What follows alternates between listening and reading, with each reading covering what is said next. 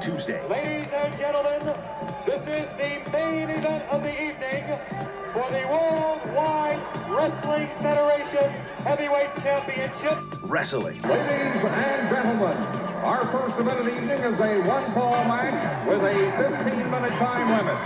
There ain't nobody in wrestling who can make me quit. And that's the bottom line, cause Stone Cold said so. Tuesday. We are what wrestling's all about. New York City here, Chicago here, Jamie on my left, Linda on my right. But I'm not telling any of the girls who I'm going to give it to in Chicago until that night. Woo! Tuesday, Wrestling. Tuesday returns to Under the Hood with Jonathan Hood on ESPN 1000 and the ESPN app. Glad that you're with me here for Tuesday Wrestling Tuesday. Jonathan Hood with you right here on the Under the Hood podcast and, of course, ESPN 1000 in Chicago. Well, we had a terrific event this past weekend. All Elite Wrestling, Double or Nothing taking place in Las Vegas, Nevada. And I'm going to give you my thoughts on what I thought of the first card, the first official show for AEW. At first, we have a conversation with a WWE Hall of Famer, a person that is in the National Wrestling Alliance Hall of Fame. Also, is someone that is now the new voice of All Elite Wrestling, good old JR Jim Ross. Joins us on Tuesday Wrestling Tuesday. Let's go to that conversation. I'll give you my thoughts on the other side, but here's good old JR Jim Ross right here on Tuesday Wrestling Tuesday. Jim, as always, I appreciate your time. I want to get your thoughts on the preparation for you mentally to get ready for Saturday's big broadcast for All Elite Wrestling, because we as broadcasters, it's one thing to be at the event, but you got a whole preparation and mental thing you got to go through. So what was your thoughts coming into the card? Well, there are a lot of talents on the card that I was not overly familiar with. And so between Alex Marvez and Excalibur, they really helped bring me up to speed, especially Alex. Alex put his newsman, reporter hat on and got some great data, and we compromised on the show sheets that I'm used to getting and with notes. Now, it used to be me just writing them out, but I figured if Alex did it, he would check it off, and everybody could use the same documents in that regard. And plus, what they brought with them. So Alex is a big help, and Excalibur as well, because some of these talents that had not had mainstream exposure.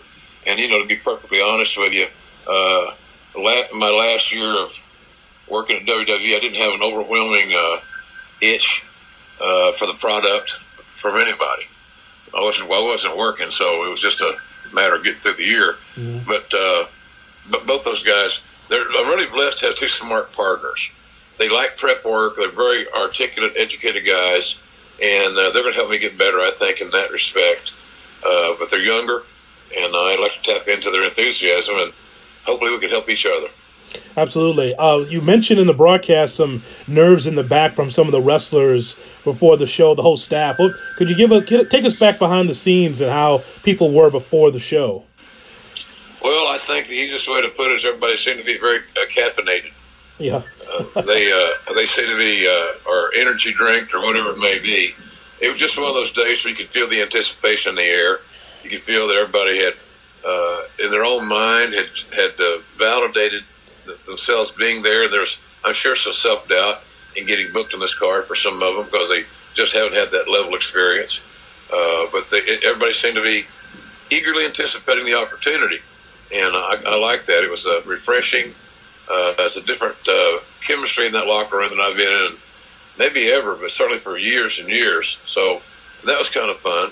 But I just think the overall anticipation, big stage deal, and so my big job before the show is I shot the breeze to everybody there, and I encouraged them to have fun and have a match that people are going to talk about for years to come, and it's up to them. So, and I thought they rose to the occasion pretty good.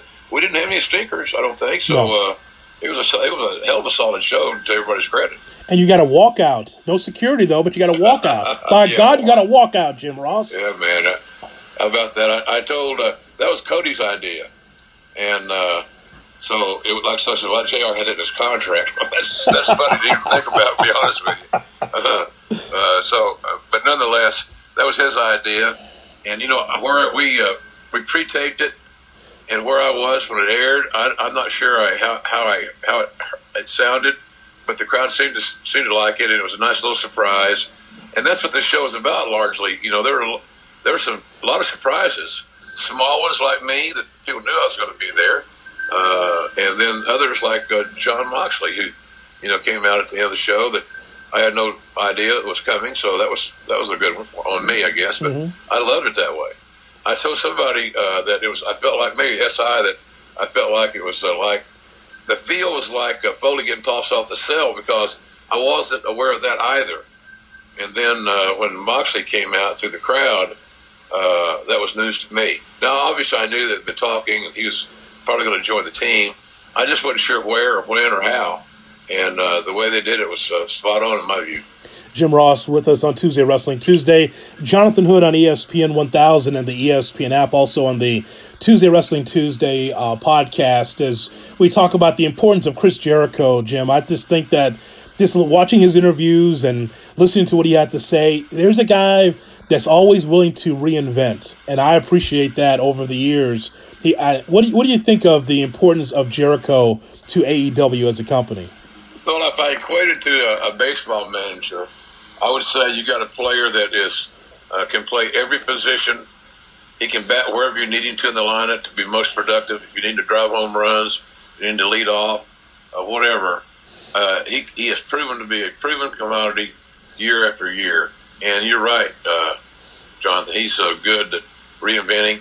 It takes a lot of courage to reinvent, especially in an entertainment world and athletic world where you're used to doing something a certain way. And he's been really good at changing his philosophies to some degree, tweaking, I guess is a better word, because his philosophies haven't changed. That's the great thing about his game. His game is always going to be solid, logical, and physical. You know, he's one of those guys that's known to not hurt people, but you know he's there. So I kind of like that. And of course, they got to know Kenny's nose got to know where he was very well in that match. As he broke his nose in the middle of it, and hey, hats off to Kenny Omega, man. He showed. If anybody had any doubts, he was only a finesse guy. They should have answered all your questions. He's a tough guy. He's a very tough guy. And I admired him battling through because he knew the importance of his persona and his role in the closing moments of this massive show, and he pulled it off. He played through it, and I have great respect for that. There's nothing like great storytelling in the business, Jim, as you know, and to be able to see Cody versus Dustin Rhodes, what it meant to see those two going after one another, I just thought it was a great story. Then you get the match on top of it. I just thought that it's hard to find a dry eye in the house, I'm sure, in Vegas, just to see these two be able to go at one another. Yeah, it certainly was. Dusty's been very, very proud of that outing. You know, before the show, Jonathan, of course, your friends can be really unique. They think they're looking out for you. So my friends that read the message boards, which I do not, by the way, wrestling message boards, I'm not against them. I'm not nothing. I'm nonplussed. I don't read them, so non-issue to me. I'm not on a revolt or anything. I'm just not going. I just don't care to. But nonetheless, apparently it was on the message boards that AEW made a mistake, hired JR for this big contract. Blah blah blah. He's too old, and so I battled with myself through that, getting ready for the show. That maybe some of these guys are right. Maybe I have lost it. I didn't work much last year. I'm 67 years old. I never tried to hide that. But one of the things that my age did strike a chord with me on was my memories of Dusty. He and I were friends for over 30 years, and we were good friends. And, we had a lot in common of being Oklahoma, Texas guys and football fans and all that good stuff, knowing so many of the same people. And so, Dusty came through, really learned a lot with Eddie Graham and then Bill Watts as the booker to Made in the American Dream, so he learned a lot there. So there was a lot of similarities on how we were both taught. Cowboy's my guy. Cowboy's his guy to a certain degree. He had others too, as did I. But nonetheless, that's where my age really tapped me on the shoulder, because all of Dusty's memories are so vivid. And then I'm thinking, during the match, I got lost in the match. But afterwards, I was thinking, man, the dream's going to be he's got to be smiling about this, man, because they told an amazing story that was logical, that was smart, strategically and creatively spot on. I don't know how they could have had it. It's the best pay-per-view match I've called in a long, long time. And I had to stop and think when the last one was. It was kind of on that level. I can't think of it off the top of my head. So it's a very special match because of their father. You know, somebody told me that they didn't realize they were half brothers. You know, they never lived together. Mm-hmm. And Cody's 33, Dustin's 50. So when Dustin was almost out of high school when Cody was born, and so they were never that close, and that's all true. But they've made great leaps to get that rectified, and I think they have. And of course, you saw Saturday night that hug at the end of the show was not. They didn't rehearse that. They didn't have a writer for it. It was real, and I loved it. Yeah, it was great. I really enjoyed that. It's probably my favorite match on the card, Jim. I really enjoyed that a lot. By the way, I've never seen a card with so many brothers on it, because we got the Young Bucks, we got the Lucha Brothers, we got the Rhodes Brothers. But, we talk about reinvention. I talked to you about this before. You know, I saw Young Bucks when you were calling New Japan Pro Wrestling. That's when I got a chance to see a lot of them. And I just thought, man, everything is just perpetual motion. Can you tell a story? Can you just slow down just a hair, a little bit? And I'm seeing this, the Young Bucks match I saw against the Lucha Brothers showed me a second and third gear from the Young Bucks. It wasn't completely 100% flying. It was guys being able to tell a little bit of a story and slow down a little bit. I think that's some maturation from the Young Bucks. Do you see the same? Absolutely. When they were very entertaining, very Rock and Roll Express-like, Hardy Brothers-like in their younger days when I first saw them. And I thought, boy, these guys have got some great traits and instincts. I think that's probably more impressive, their instincts, which speaks to their wrestling acumen. So, but I can tell you that through the 3 years or so that I did New Japan Wrestling on Access TV, that I could see them get better and better every time they come around. They started, they were doing great. I think when Matt, for a long time, had this selling his back injury thing, and that helped to tell so many great stories. When I saw them in I think it was the Cow Palace, I think it was. Mm-hmm. And we were chatting, and I said, man, since you guys have slowed down just a little bit, it allows the announcers to catch up with what you're doing and draw the audience in even farther, and embellishing, put the great lyric to your music, so to speak. And they appreciate the feedback. They knew I've been paying attention, but they can do. They had a great match with the Lucha Brothers on Saturday. I had never called a Lucha Brothers match. I'd watched some tape, but it was everything I thought it was going to be. It gave me hope, Jonathan, that tag team wrestling can really be good again. That there's plenty of great tag team wrestlers or potential tag teams, and we know that there are a fan base that enjoys tag team wrestling. They just haven't seen an overabundance of it on the top level of major cards in a long, long time. So maybe the Bucks leading the way, because look, as they get better, you got one is 33 and one is 29. I think that's about right. Mm-hmm. It's inevitable. They're going to continue to get better, because what they get better at is the psychological part of their work. Because if you just get better with experience until you stop wanting to learn, and they don't strike me as two guys who want to stop wanting to learn. They seemingly always are looking to get better. And before it's all said and done, at the end of the day, they'll be spoken of with the greatest tag teams in the history of the business. I really believe that. They just got to stay healthy. And but boy, they're really special. I'm telling you, they're really special. I haven't seen teams with that much chemistry. Like I said, since the Midnight Express and Rock and Roll Express type thing, Tully and Arn. There's a few teams that had that natural chemistry, and them being real brothers, not wrestling brothers, they got natural chemistry. Jim, Jon Moxley coming out toward the end of the show was just tremendous. I think that one of the things that resonated with me watching the broadcast is even before he came to the scene in Vegas, that he had a video out on his Twitter, and I think that videos traditionally, at its core, and wrestling are synonymous. To have videos or video packages to try to explain what the character is. Jon, it seems like he really is reborn. He seems like a completely different guy, and I just think that him being out there, you can just tell that he's into it. He's looking forward to being in New Japan and being AEW. You can see the fans are just rooting for him because he feels free.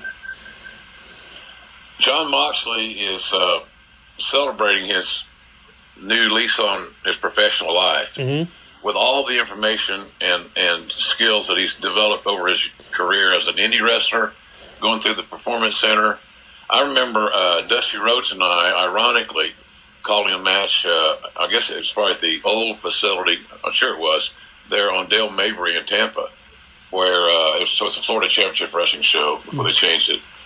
And we both were, I think, as a matter of fact, I remember now, it's very vivid. He worked with William Regal. Right.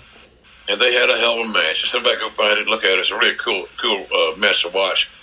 But it shows you how much potential he has because he was in there with one of the greats, in my view. I love Regal's work, and it's in and out of the ring.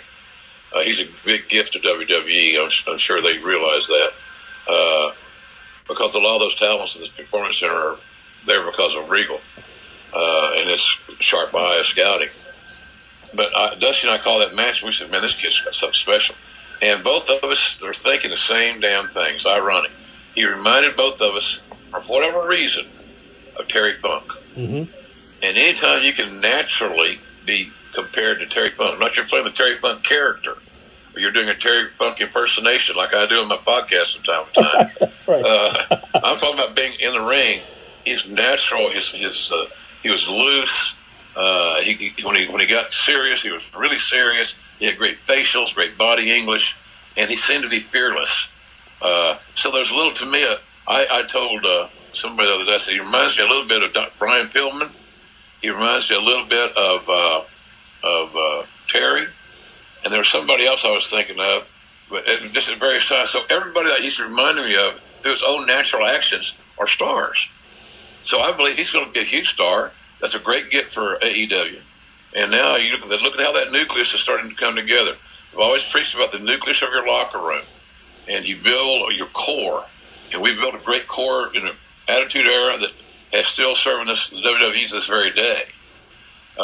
And now the chances for the AEW to build the same type of core, young, talented, athletic, and they damn sure want to be good. Not just good, they want to be great. So I'm in a good spot, Jonathan. I'm the oldest guy on the team, I guess, at 67, which doesn't bother me a bit.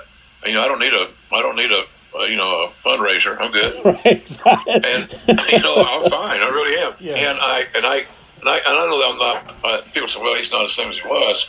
Well, I don't know who is at this. Your life changes. But I can tell you this: I only focus about being the very best I can every time out, to the very best of my ability on that day. And so I'm loving what I'm doing. So I'm very blessed that Tony Khan hired me and brought me in, and I can't wait till we go to work again. That's the thing about this is a little different schedule. We didn't do Raw the next night. Right. But to travel anywhere the next night. And as it goes on, wrestlers and other companies are going to realize we can make a lot of money there, and we can see our family a lot more. And there's things that they're going to do administratively that are going to be better for communication. I think they're younger. The decision makers are young cats, man.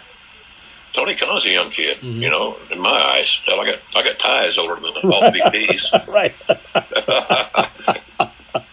But I love being there. It's just somebody said, well, Jared, if you had a chance to date an older woman or a younger woman, what would you do?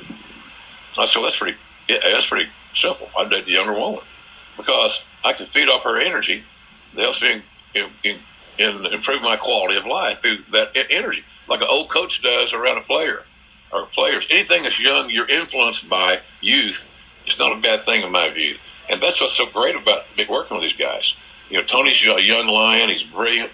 Cody and the Bucks, Kenny Omega, the top of their game, mentally and physically. So I'm digging the rub, man. I'm happy that I'm there, and I want to be able to play it forward. I want to make Excalibur not only he's great now, but he'll be a lot better in time because he's got an unlimited amount of ability. He can be a real star in that role. And Alex is a unique broadcaster that is, I wanted him in when we talked about this, everybody had a role, and we still do. But where Alex is going to be kind of like my on the team, Jay Glazer, the insider kind of guy. You know, Alex all those years still doing the NFL on Sirius. And then Excalibur, being the retired ex-wrestler, would be the wrestling guy, the color guy. Then OJR would try to hang in there and do some play-by-play. So, but it's challenging. I don't know how many three-man booths you worked in your lifetime. But in some areas, it's not bad if you're doing it like a talk show. If you're doing play-by-play and it's live and you're not taping it, you're going, it can be awkward. I'm just telling you, it can be awkward. So we have a lot of work to do to make sure our broadcast doesn't get too busy and doesn't sound awkward. And like I told those guys, I said, none of us get paid by the word, and if you are, let me know. I'll do my deal. Right. Jim Ross, the voice of AEW Wrestling. With me, Jonathan Hood, on Tuesday Wrestling Tuesday on ESPN 1000 Chicago and the Tuesday Wrestling Tuesday podcast. So I've been seeing this, I'm sure you've seen this as well, WWE superstars openly rooting for AEW on Twitter before and after the event. And, of course, on Monday Night Raw, we saw Sami Zayn mention AEW. How does that go over with the chairman and Triple H when that happens?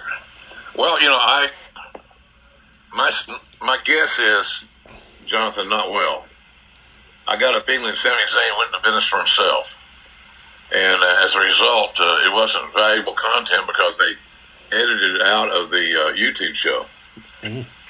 So I'm thinking it was not looked upon with fond eyes. I don't plan on ever mentioning WWE on our show. Right. I got no axe to bear. I'm not mad at anybody there. I had 26 great years there. And Vince McMahon made me very financially stable. And I owe him for that. I always will. So I don't plan on going to I don't know why I would waste my time talking about their product when I have talents of our own to help get over. And I'm going to waste that time on something else other than our guys. This doesn't make any common sense. And I'm not there for that. So they said, now what Alex and Excalibur do, I ain't got no clue. I'm not their producer. But I'm not going there. Just to seem like it's good for us. But I know, look, a lot of talents.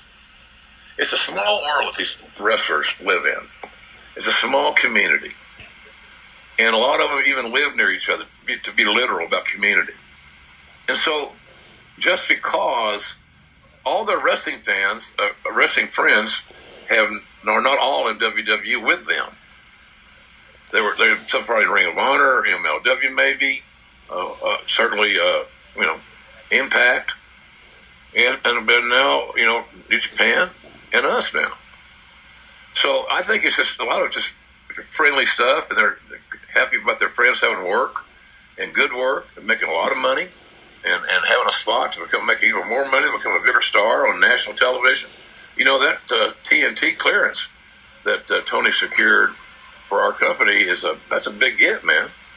That's a big deal. That's not, you don't have to go find TNT. It's a very well traveled network, and with all their sports, including the NBA and baseball and so forth, they're rebranding their network, and we're a big part of that rebrand, as it seems to me. I'm not an official rebrand, but they're doing a lot more sports than they've ever done. My point. Right.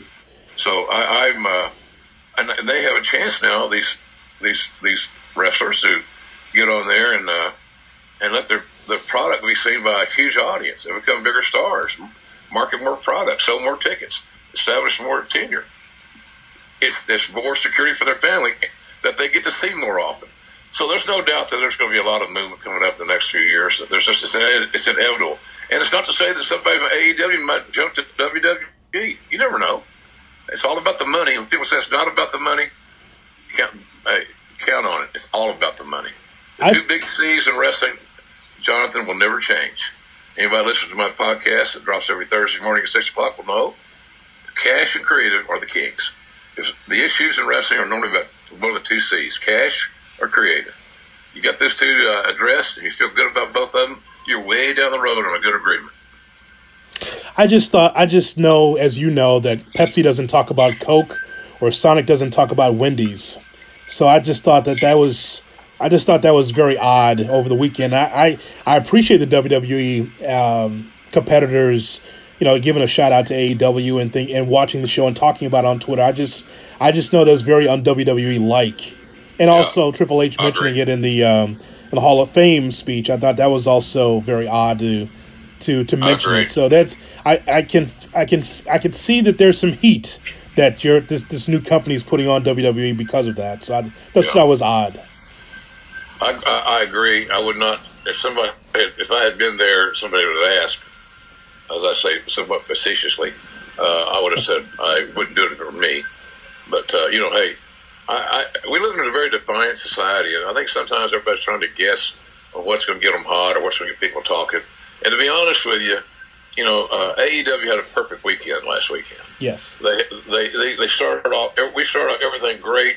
The matches are solid. The production was solid. Are there things that we can improve? Of course. And the things that we should improve, just go on Twitter. You'll find a lot of experts that pull them out every 30 seconds or so. I know. So, it's just silly. And it kind of gets humorous sometimes if you don't look at it and want to be pissed off. I look at some of them, I laugh about it. I think it's kind of funny. I'm imagining somebody telling me that I passed my prime, and they're giving me announcing feedback notes, and then you look on their little identification thing, and you believe their bio, what the hell it's called, and they're probably a teenager. Right.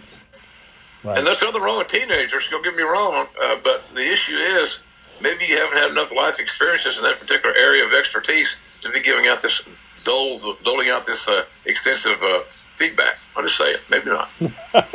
I want to ask you about the podcast. And for those that don't know, that people who have been listening to me for a long time know about Jim Ross's podcast, but it's identified now as Grillin' JR.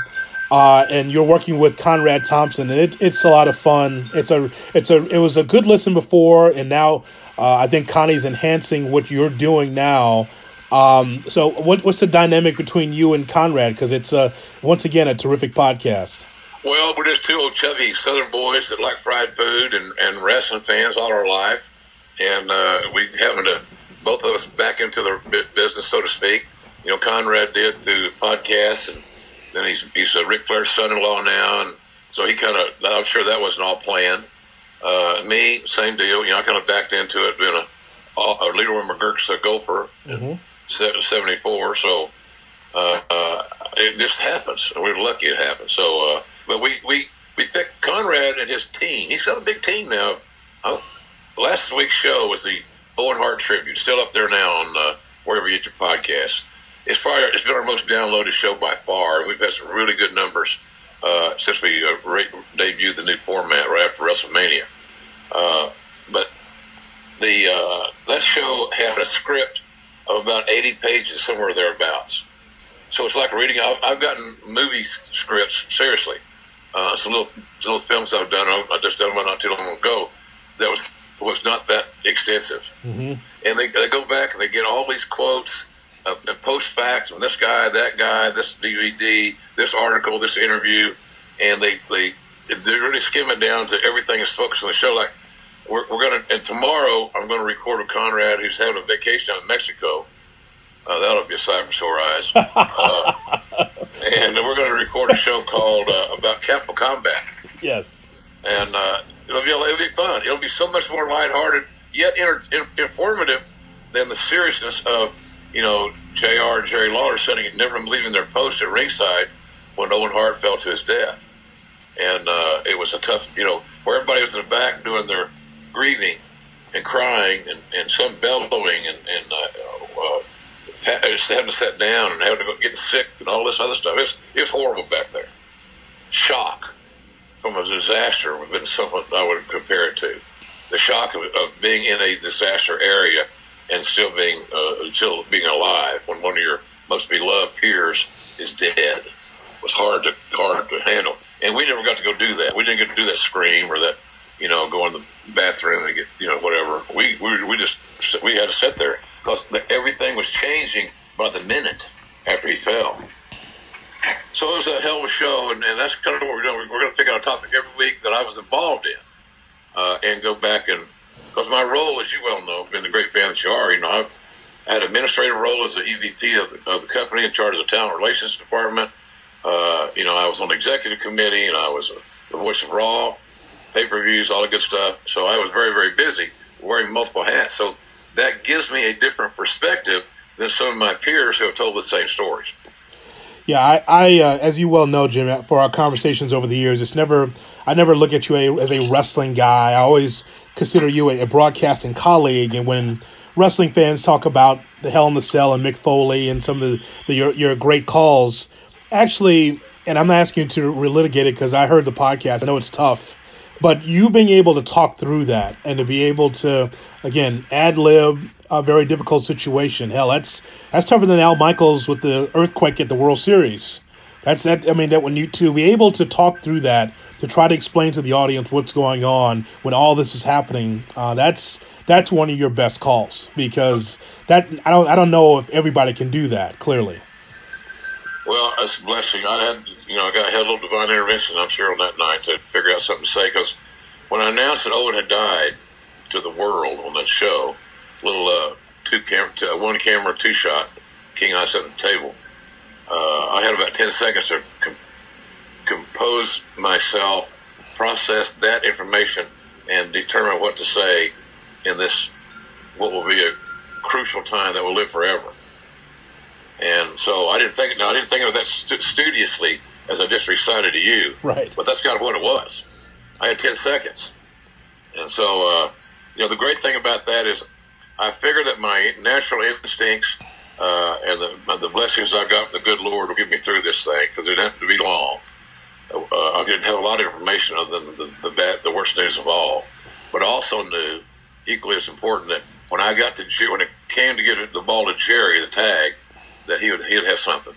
He always did have something. And he did here too. It was just one of those sad deals. It was a hard story to tell. When I wrote my book, Slobberknocker, My Life in Wrestling, Jonathan, I went back for the very first time and looked at any of that footage from that night, because I had never watched that show before. Yeah. Then, when Conrad sprung this on me, we're going to do the show, which I deeply dreaded, and almost tried to talk him out of it, but I felt like it was a story that my version would be a good listen for a real fan that wants to know how things went and how it affected all the talents through my eyes, how it affected me. So, I was really lucky that night to be able to come up with something. But I was not excited about watching the show again, and I'll never watch it again. I'm done with it. I'm done. Yeah. I'm done with it.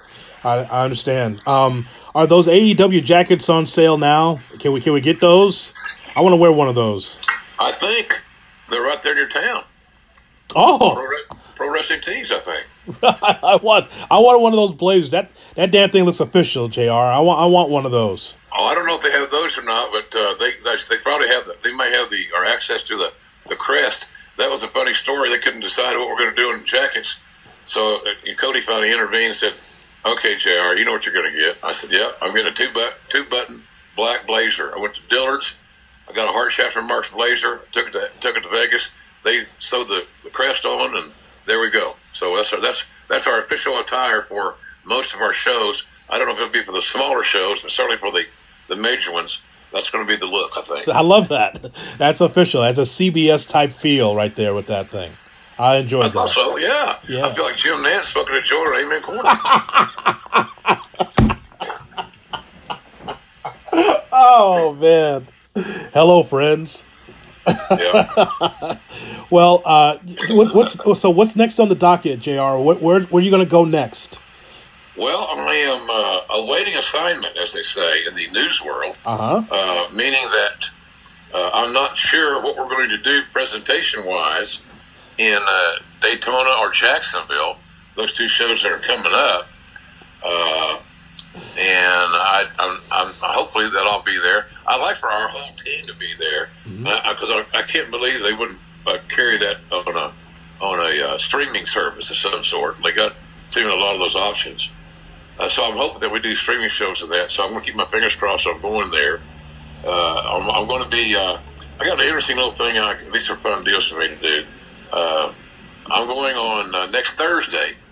I'm going to go to do a little appearance right outside of Cincinnati in Kentucky for a minor league baseball team.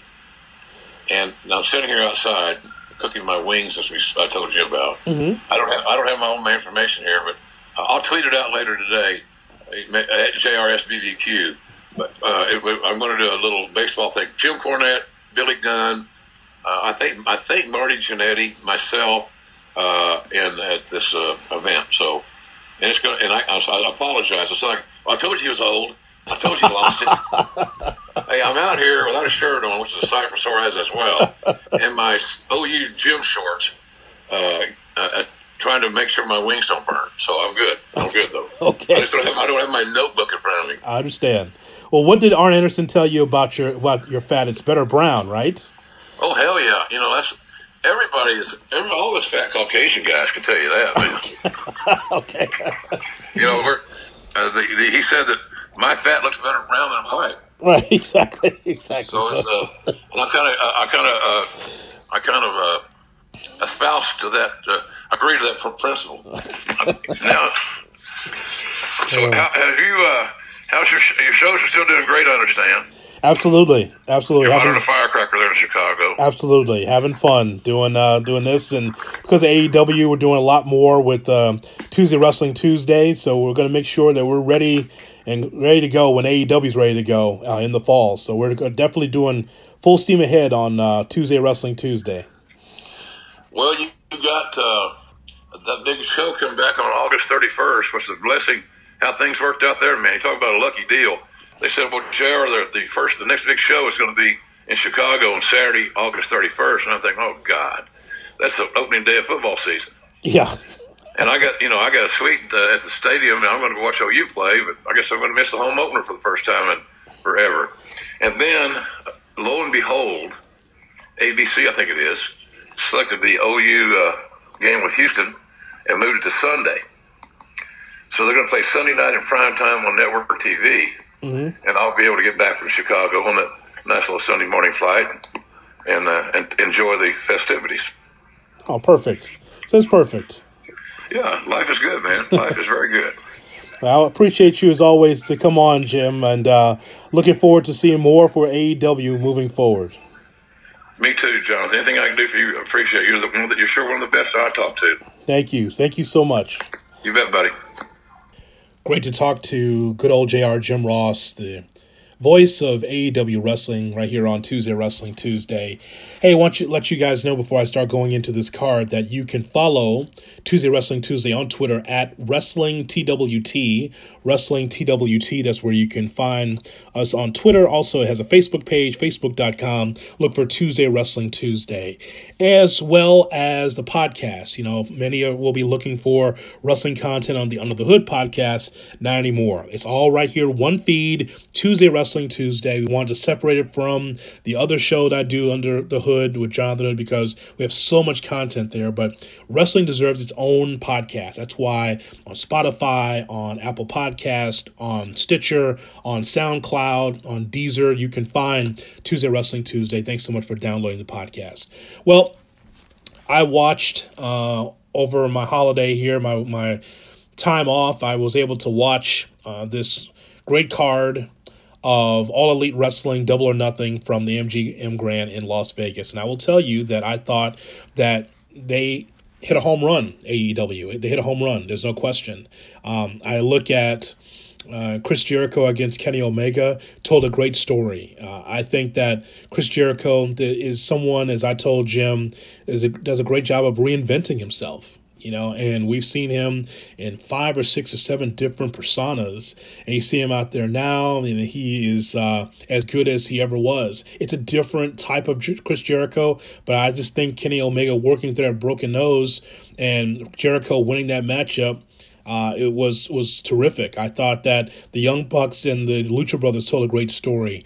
I thought that Cody and Dustin was my favorite matchup because those two are brothers, and Dustin bled, man. I haven't seen blood like that since, Eddie Guerrero against JBL or John Cena against JBL. I can't remember blood quite like that. I mean, a Crimson Mask for sure. Dustin was in really bad shape.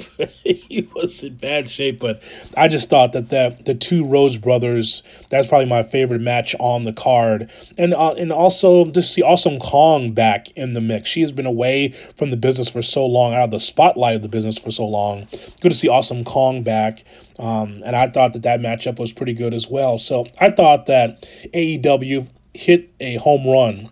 And just the idea that Jon Moxley returns is great. You knew he was coming. You just didn't know when or what position he would be in on the card. But he came. And it was great to see. Now he's going to be working with New Japan Pro Wrestling, working with AEW, and it's great. I want to address a couple of things here. And for time's sake, I will do a wrestling mailbox segment coming up a little bit because I see some of you on Facebook, facebook.com, Jonathan Hood, asking me questions about AEW. Let me just say, AEW is not trying to take over the WWE. I don't think that is the case at all. This is not the Eric Bischoff era of WCW, and when Eric Bischoff was the head of WCW saying that they're going to put the WWE out of business. Well, I mean, for 83 weeks, they were getting it done. And they were able to give people an alternative. And I think that's what AEW is doing as well. Just trying to give wrestling fans an alternative. I just, this social media stuff here from Twitter and Instagram saying, well, WWE is great and they'll never be as great as the WWE. I don't think that's what they're trying to do. They're just trying to carve their own niche and give wrestling fans something different to watch. I'm an adult, so I look at this and I see it as all entertainment. No one is running after Court Bauer and MLW saying, well, you'll never be WWE. They're not doing that with Dave Lagana and what they're doing in the NWA. They're not doing that with Don Callis and that group in the Impact. No one's going after them, but Cody Rhodes comes out there and he's get the sledgehammer and he's trying to smash up the throne. I guess that was Triple H's throne. Yeah, they want to be able to send a message like, you know what? You're just not going to just talk about us and call us a pissant corporation or a pissant promotion, as he said at the Hall of Fame speech. I mean, the WWE should never feel threatened. They should never feel threatened because they are the tops. They are a fourth generation company. So whatever they do, for the most part, the majority of the wrestling fans are going to be watching that product. But there's nothing wrong with AEW or someone else trying to be able to carve their own niche in the genre to show something different. WWE, for the most part, it has become watered down. It has become formulaic. You see very, very rarely see something different or new from that company. And so when you do get it, you get it toward WrestleMania, you get it toward some of the big cards. And it's not the wrestler's fault. It's just the lack of imagination and the lack of the willingness to change.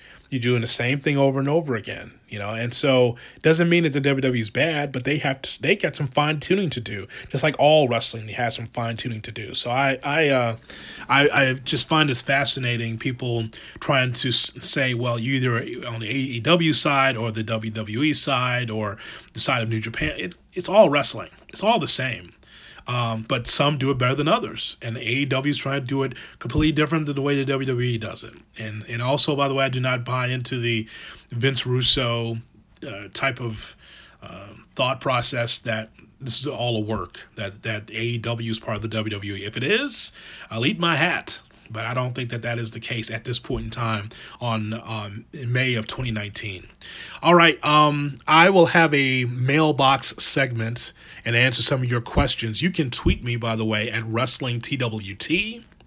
Jim Ross is a big fan of Wrestling TWT, and we are going to come back on the air on June 2nd. I'll come back from my vacation as I will make that journey from here in Albuquerque all the way back to Chicago. June 2nd, I will be on the air with Jeff Dickerson doing Dickerson Hood, and then we'll be rocking and rolling, man. We got a lot to talk about on my Under the Hood podcast and my radio show on ESPN 1000 Chicago. For those of you that don't know, yes, I'm on ESPN 1000 Chicago weeknights from 7 to 10 Central Time. If you never catch a show live, check out the podcast, Under the Hood Podcast. Download it, subscribe to it. That way you never miss our content that we have on our radio show. All right? So it's good to hear from Jim Ross. It's good to be able to talk wrestling and talk to him about it. And we'll have more episodes of Tuesday Wrestling Tuesday moving forward. Stay by your listening device. Subscribe to the podcast. Apple Podcasts, Stitcher, Spotify, SoundCloud, wherever you download your podcasts, that's where you can find Under the Hood with Jonathan Hood. And, of course, Tuesday Wrestling Tuesday. All right, I'm Jonathan Hood. Thanks so much for listening. I will talk to you soon. Spread the word. We got a wrestling podcast that's been going on for a while. We've got Twitter, we've got Facebook, we got fun. Thanks for listening to Tuesday Wrestling Tuesday right here with me, Jonathan Hood.